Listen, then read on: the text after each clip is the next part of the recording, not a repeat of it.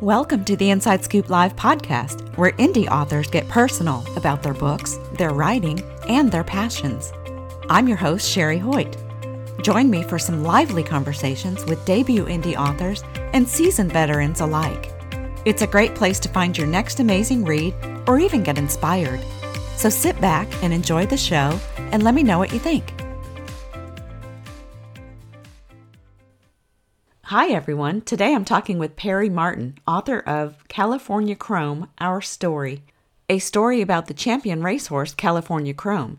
Before we get started, here's the inside scoop on Perry Martin. Perry Martin's career was in performing root cause failure analysis for the United States Air Force, performing aircraft mishap investigations, and then for the private sector involving failures in high reliability equipment.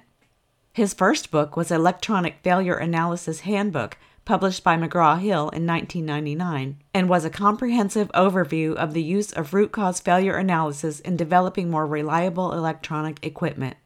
California Chrome, Our Story documents the development of a champion racehorse, and more enlightened readers will ascertain how root cause failure analysis was used in this process.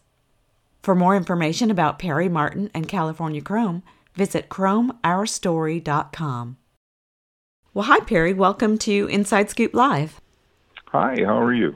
Good. Why don't you get us started by telling us a little bit about California Chrome, Our Story? What is it all about?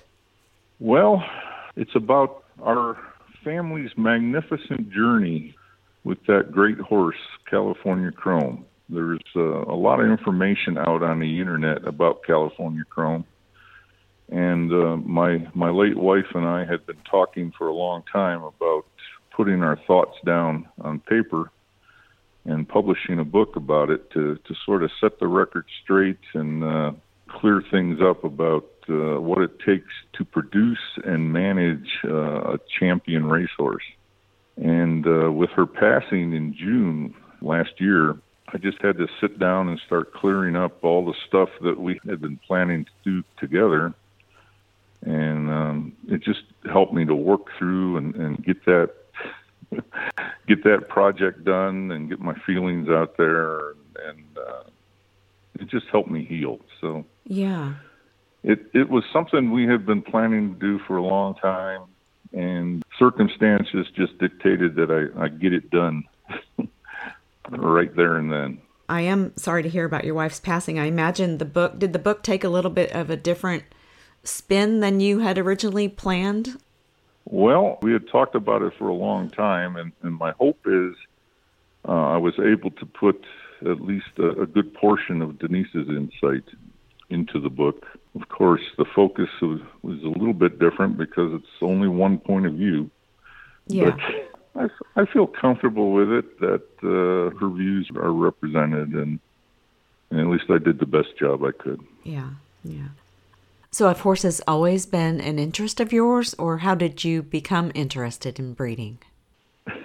Well, it sort of happened organically, as the book explains. I started out, when I got my first job when I was 16 years old, I worked in a grocery store, and I had never been to the horse races. My parents didn't take me to the races, and it wasn't a part of my life at all. And then when I got my first job, and then we started making a few new friends, and one of the guys, his father took him to the races every weekend, and I got invited along, and I just sort of fell in love with it. It was a lot of fun. I enjoyed the sights, the sounds, the smells, the characters at the racetrack, the whole thing, and so I went with him. Eventually, I started driving myself out to the racetrack. It's not in the book, but one time I actually drove into the Arlington Park parking lot, and I parked my Jeep, and there was a racehorse just wandering around out in the parking lot. Oh my gosh! And he was nibbling the grass that was growing up out of the cracks in the concrete. So I just sort of walked over. He had a lead rope, and I just picked up the rope, and he followed me, and I took him back over to the barn area. And just started asking people, hey, anybody lose a horse? I was a little surprised because I was able to walk into the barn area. I had no credentials or anything. And I eventually found his owner and just handed him over. I was considering taking him home, but he wouldn't fit in the car.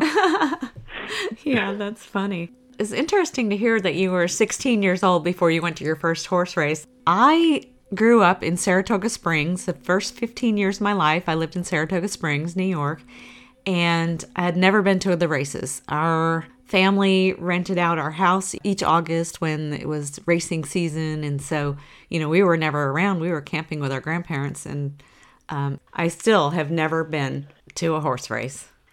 Still. Well, So, hopefully we can get some people to read the book, and then we can change some of that. yeah. So I have never been to Saratoga, so Oh, okay. there are actually a few venues, Saratoga, Del Mar, places like that, where they actually have what we now in the industry call successful meets, where they're growing the sport and they get increased viewership and purses are going up, and a lot of areas racing is diminishing. There's a lot of competition with other types of gambling. There's competition between other sports, other entertainment venues. But probably the main reason that racing is failing is because there's too many middlemen. Racing has not been organized the way, say, professional football or professional basketball or baseball is organized, where the owners control all the aspects and all the revenues sort of flow towards the owner. Horse racing is a big pie, and it gets cut into a lot of pieces, and the pieces that go in the purses are getting smaller and smaller Oh, wow. over time, and as we get more players. It's just a difficult situation. Yeah. There are ways to remedy that, but we could talk for 5 hours. You've got some ideas. And I think the whole conversation would take on a different focus. Well, how involved were you in the day-to-day operations? I know you were involved in the business side. What did that look like for you?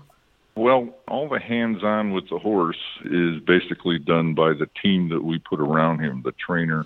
The trainer hires the groom and the hot walkers and the exercise riders. Mm-hmm.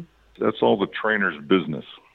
I'm a little more hands-on because I'm a business owner. When I have a business, if you're going to be successful in a business, you have to take a very active part in it.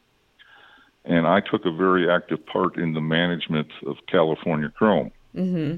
That seemed to generate a lot of resentment in the industry because, it's a sport of kings. And so it's supposed to be wealthy people that, I'll hire a trainer and I'll just delegate everything to him and it's sort of take a hands-off approach. Well, to me, it sounds like your involvement had a lot to do with California Chrome becoming a champion racehorse. Can you tell us about some of the highlights that led to his championship standing in the horse racing world?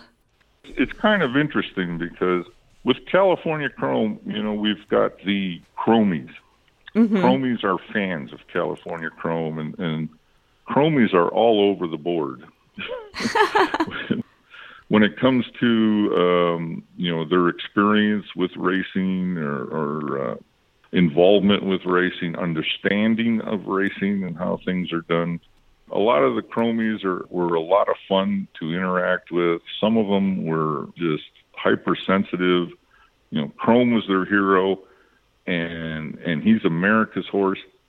And you can't send America's horse to Dubai because Dubai is not America. Mm. Chrome is America's horse, and he belongs in America. And then you put the horse in a portable stall and load it onto the back of a 747, and you fly them over to Dubai. And then we got all this complaining that, he's America's hero, and you're putting him into a tin can and flying him across the ocean, and the poor horse is suffering. And we had to put up with a lot of different opinions from ours. It's just amazing how people could just wedge themselves in there and try and tell other people how to run their business or run their horse operation or how they should treat horses or anything else. It was an experience. So, It was an experience, and that was part of the reason we wrote the book, because there's all this stuff out there, and I'm just trying to put it down. Well, this is what we're doing. This is why we did it, and if you don't agree with it, that's fine. You go out and you show me. You do it yourself and right. show me how you can do it so much better than me, and I will stand back and just applaud. Yeah. So, did you have Chromies that followed you from race to race? Yeah. Yeah. In fact, it was amazing. The first time we went to Dubai, and we got off the plane, and we're in the airport, and we're waiting at customs. I knew more people. I mentioned this to Denise. I know more people here in Dubai than I knew in the Los Angeles airport where we departed from. How funny. It was amazing. There were so many people. I saw the media people from horse racing that I knew. I saw all kinds of jockeys that I knew. The Chromies were there, other trainers, other owners. It was something that struck me as so just odd that here I am over in Dubai, and there's more people here that I know than in America. That's crazy. So that's kind of surreal. Yeah. So now tell us a little bit about California Chrome. I understand he was quite charismatic. What are some of his most distinguishing traits? The most important thing, he's a very, very intelligent horse. I was expecting him to talk, like Mr. Ed. Yeah. And he likes people. He likes to make people happy. Oh. And he will learn things that make people happy. Like when he hears cameras clicking, he will turn towards the cameras and he really hams it up. He'll open his nostrils really wide, and he'll open his mouth and give a whinny. And that's one of the things that really connected Chrome to people. All the other horses were all business. They're coming out of the chute there, being led out onto the track. And the people along the fence, they would yell Chrome, and he would stop and he'd turn and he'd look at him just right there, right in the eye. And the people just, they were amazed. Yeah. How smart he was and everything. So he didn't do things by the book either. No. I know when we took him to England, Denise and I finally, 2 weeks after he had been there, we showed up, and England was just a totally different experience for him. He was used to in America, and they have small 8 by 12 foot stalls, and spend most of his day in the barn there, and then it's out onto the track and then back into the stall. Mm-hmm. And in England, they have what are called gallops for training the horses in Newmarket. And the gallops at Newmarket are just beautiful. It's just rolling hills, rolling green hills for as far as you can see. You can't see a building out there. And Chrome would walk from the yard out to the gallops. It's about a 45-minute walk. He would have his rider on his back, and they'd go on the walking trails. And then he'd walk out onto the gallops. And I saw him stand there for 10 minutes. He was amazed. What is this? He'd just scan from left to right and then back, just green hills as far as he could see. Oh, wow. And he'd never seen anything like that before. And you could just see him.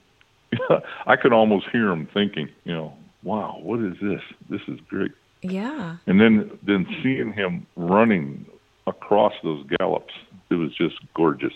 Oh, I'll bet. Like a kid seeing something for the first time. Yeah, it was. I sort of experienced it through his eyes. Mm. And it's a type of a workout that you really don't get very often here in America because, like I said, they're rolling green hills, and you're running uphill and running downhill, and it works different muscles than running on a flat track all the time. Oh, yeah. And so it helped to develop a lot of the support muscles in his hind end. I think that's why he did so well in 2016. It's because of some of the hill work he did in England. Where is California Chrome now? He's in Hokkaido, Japan, at Aero Stud. We retired Chrome to stud at TaylorMade Farm in Lexington, Kentucky first. And he spent 3 years there. He also had 2 years he shuttled down to Chile. But we were getting good to high quality mare to Chrome in his North American breeding career, but we weren't getting the best mares, and competition was fierce. And at the sales, we weren't getting big numbers at the sales like we were hoping. Mm-hmm. But at the sales, we noticed that the people purchasing some of the highest priced yearlings that were being sold to Japanese interest. Mm. And when we got a call from Aero Stud, and we got a very significant offer for Chrome, and our initial response was, that's very generous, thank you, but no. Mm-hmm. And they called back and they said, well, what would it take in order to do this? And so I gave them a list of everything it would take. And then when they called back and offered everything we wanted, wow, it's hard to say no when you're offered everything you asked for. Yeah.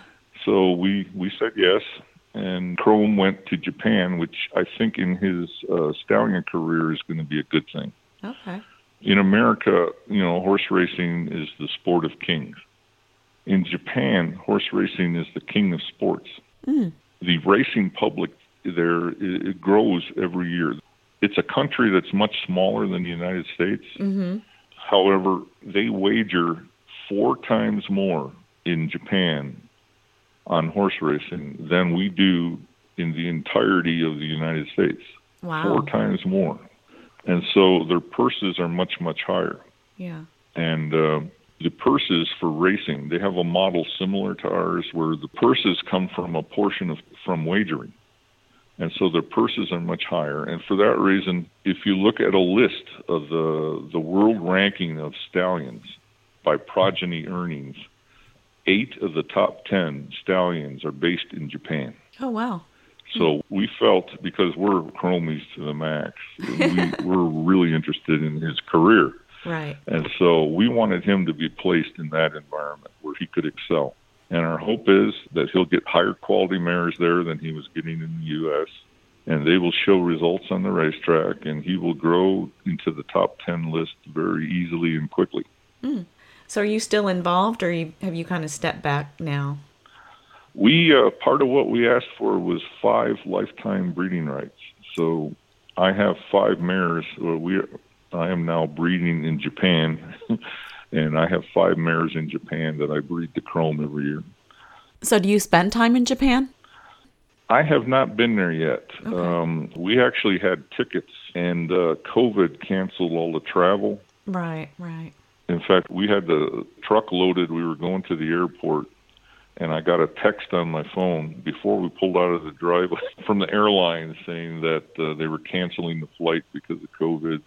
We just put the car in park, turned it off, unloaded the bags, and we never did get to go. Yeah. It's starting to loosen up, and I'll eventually make a trip over there. Now, I noticed there have been a couple of other books published about California Chrome. What are your thoughts on how California Chrome is represented in these books? Well, I've gone on Amazon, and I've clicked on the look inside, and I've read the whatever tidbits they give. And my impression is California Chrome has an extensive Wikipedia page. Mm-hmm. I think there's more information there. A lot of it is wrong, but there's all kinds of stuff in there that's wrong. But I was never interviewed for any of those books, so I don't know where they get their information from. That's crazy. Yeah, I wondered about that, and I guess you can just write a book about anything.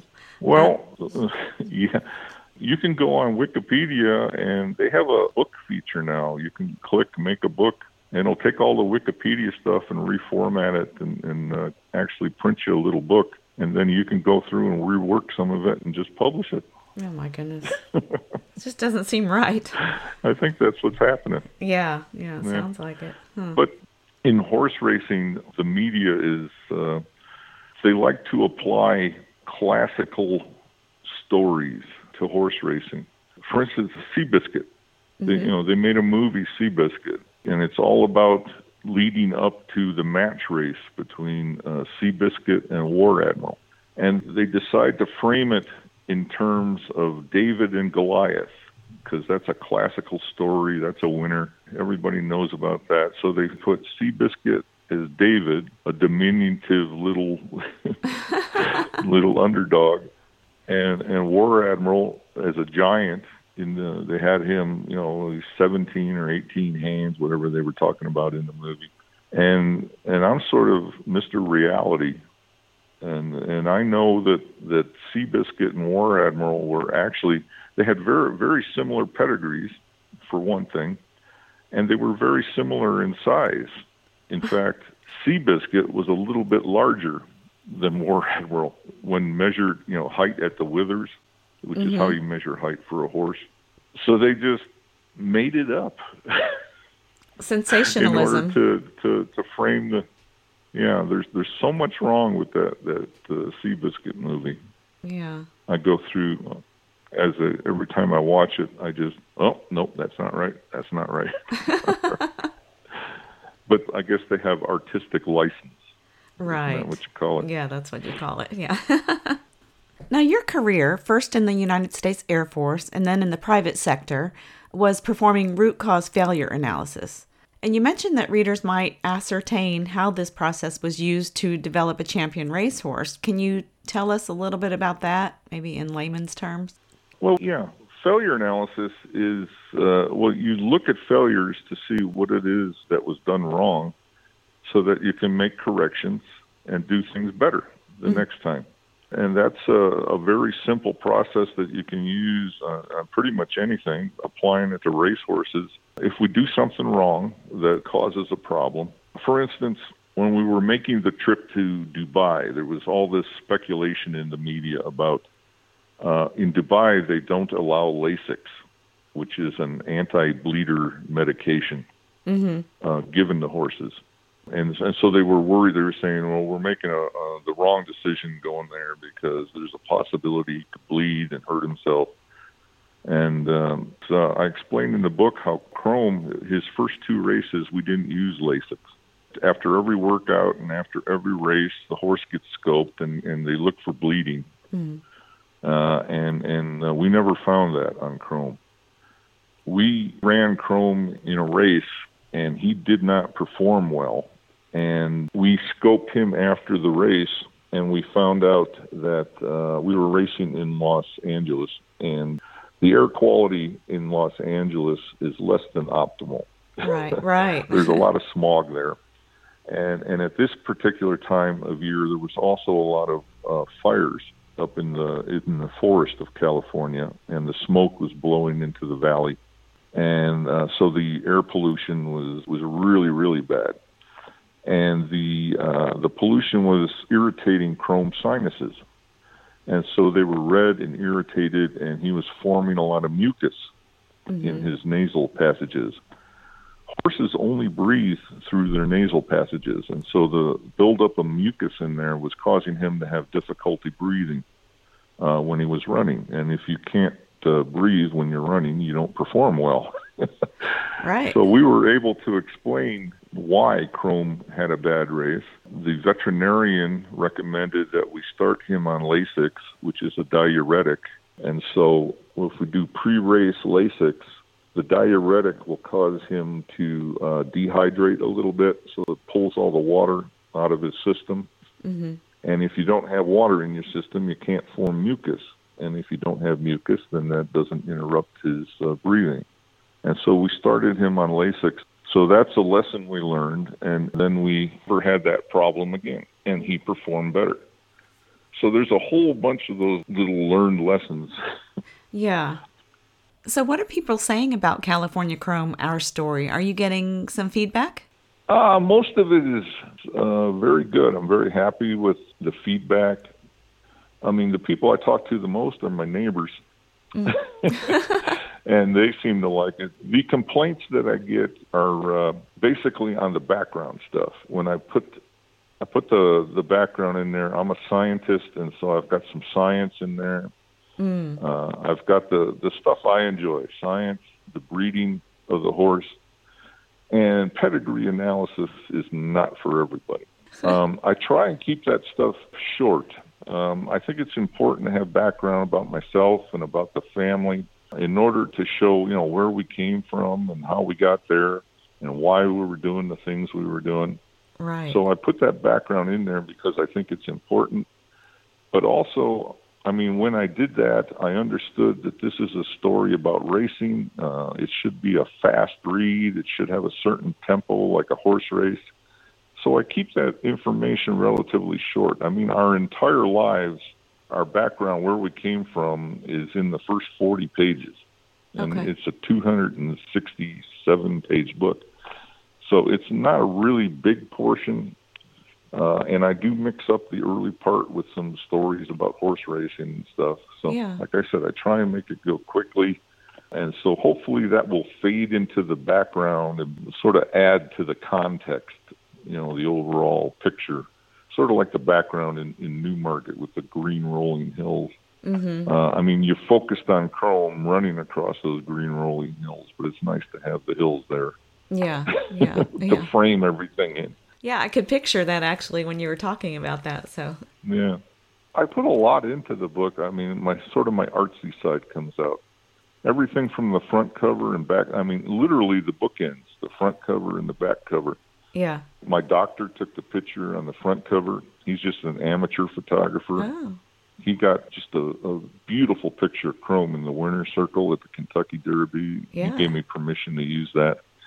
And then on the back cover, I have a guy that's won over 400 awards for photography. I mean, the Pulitzer Prize. He was employed by National Geographic, taking pictures of the world for 30 years. He was employed by the Breeders' Cup and KentuckyDerby.com to take pictures, their official photographer. So that's on the back cover. So I've got an amateur on the front cover, a pro on the back cover, and then in the middle I put about, I think there's actually 9. Jenny Doyle took the pictures I put in the middle of the book of Chrome. We call it a magical day in September. Oh, nice. Where the sun was just hitting his coat just the perfect way, and we got some beautiful pictures of Chrome. So yeah. Are those pictures on your website? I saw some really nice pictures on your website as well. Yeah, yeah. Beautiful. Yeah, I use the same pictures on the website. Oh, wow. Yeah, those are beautiful. So now I know you've written a couple of books. Do you have any plans to write any more? Well, the first book I wrote took 3 years. Mm-hmm. The Electronic Failure Analysis Handbook. Of course, it's 600 pages. Oh, wow. And sold for over $100, but didn't make any money off of it, but didn't really write it to make money. What it did do was it helped me with my career to become established as an expert. I made a lot more money teaching seminars and handing out the books at the seminars. Oh, right, yeah. Than I did writing the book. So that was a labor of love. And then this book only took 5 months to write, so we're going in the right direction. Yeah.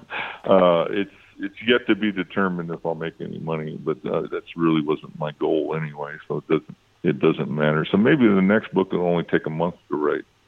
There you go. And if it becomes that easy, then might as well do one every month.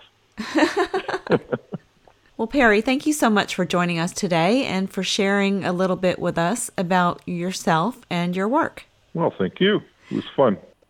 Thank you for joining me today for my interview with Perry Martin, author of California Chrome, Our Story. To learn more about Perry Martin, visit his website at ChromeOurStory.com. And be sure to check out our other interviews at InsideScoopLive.com.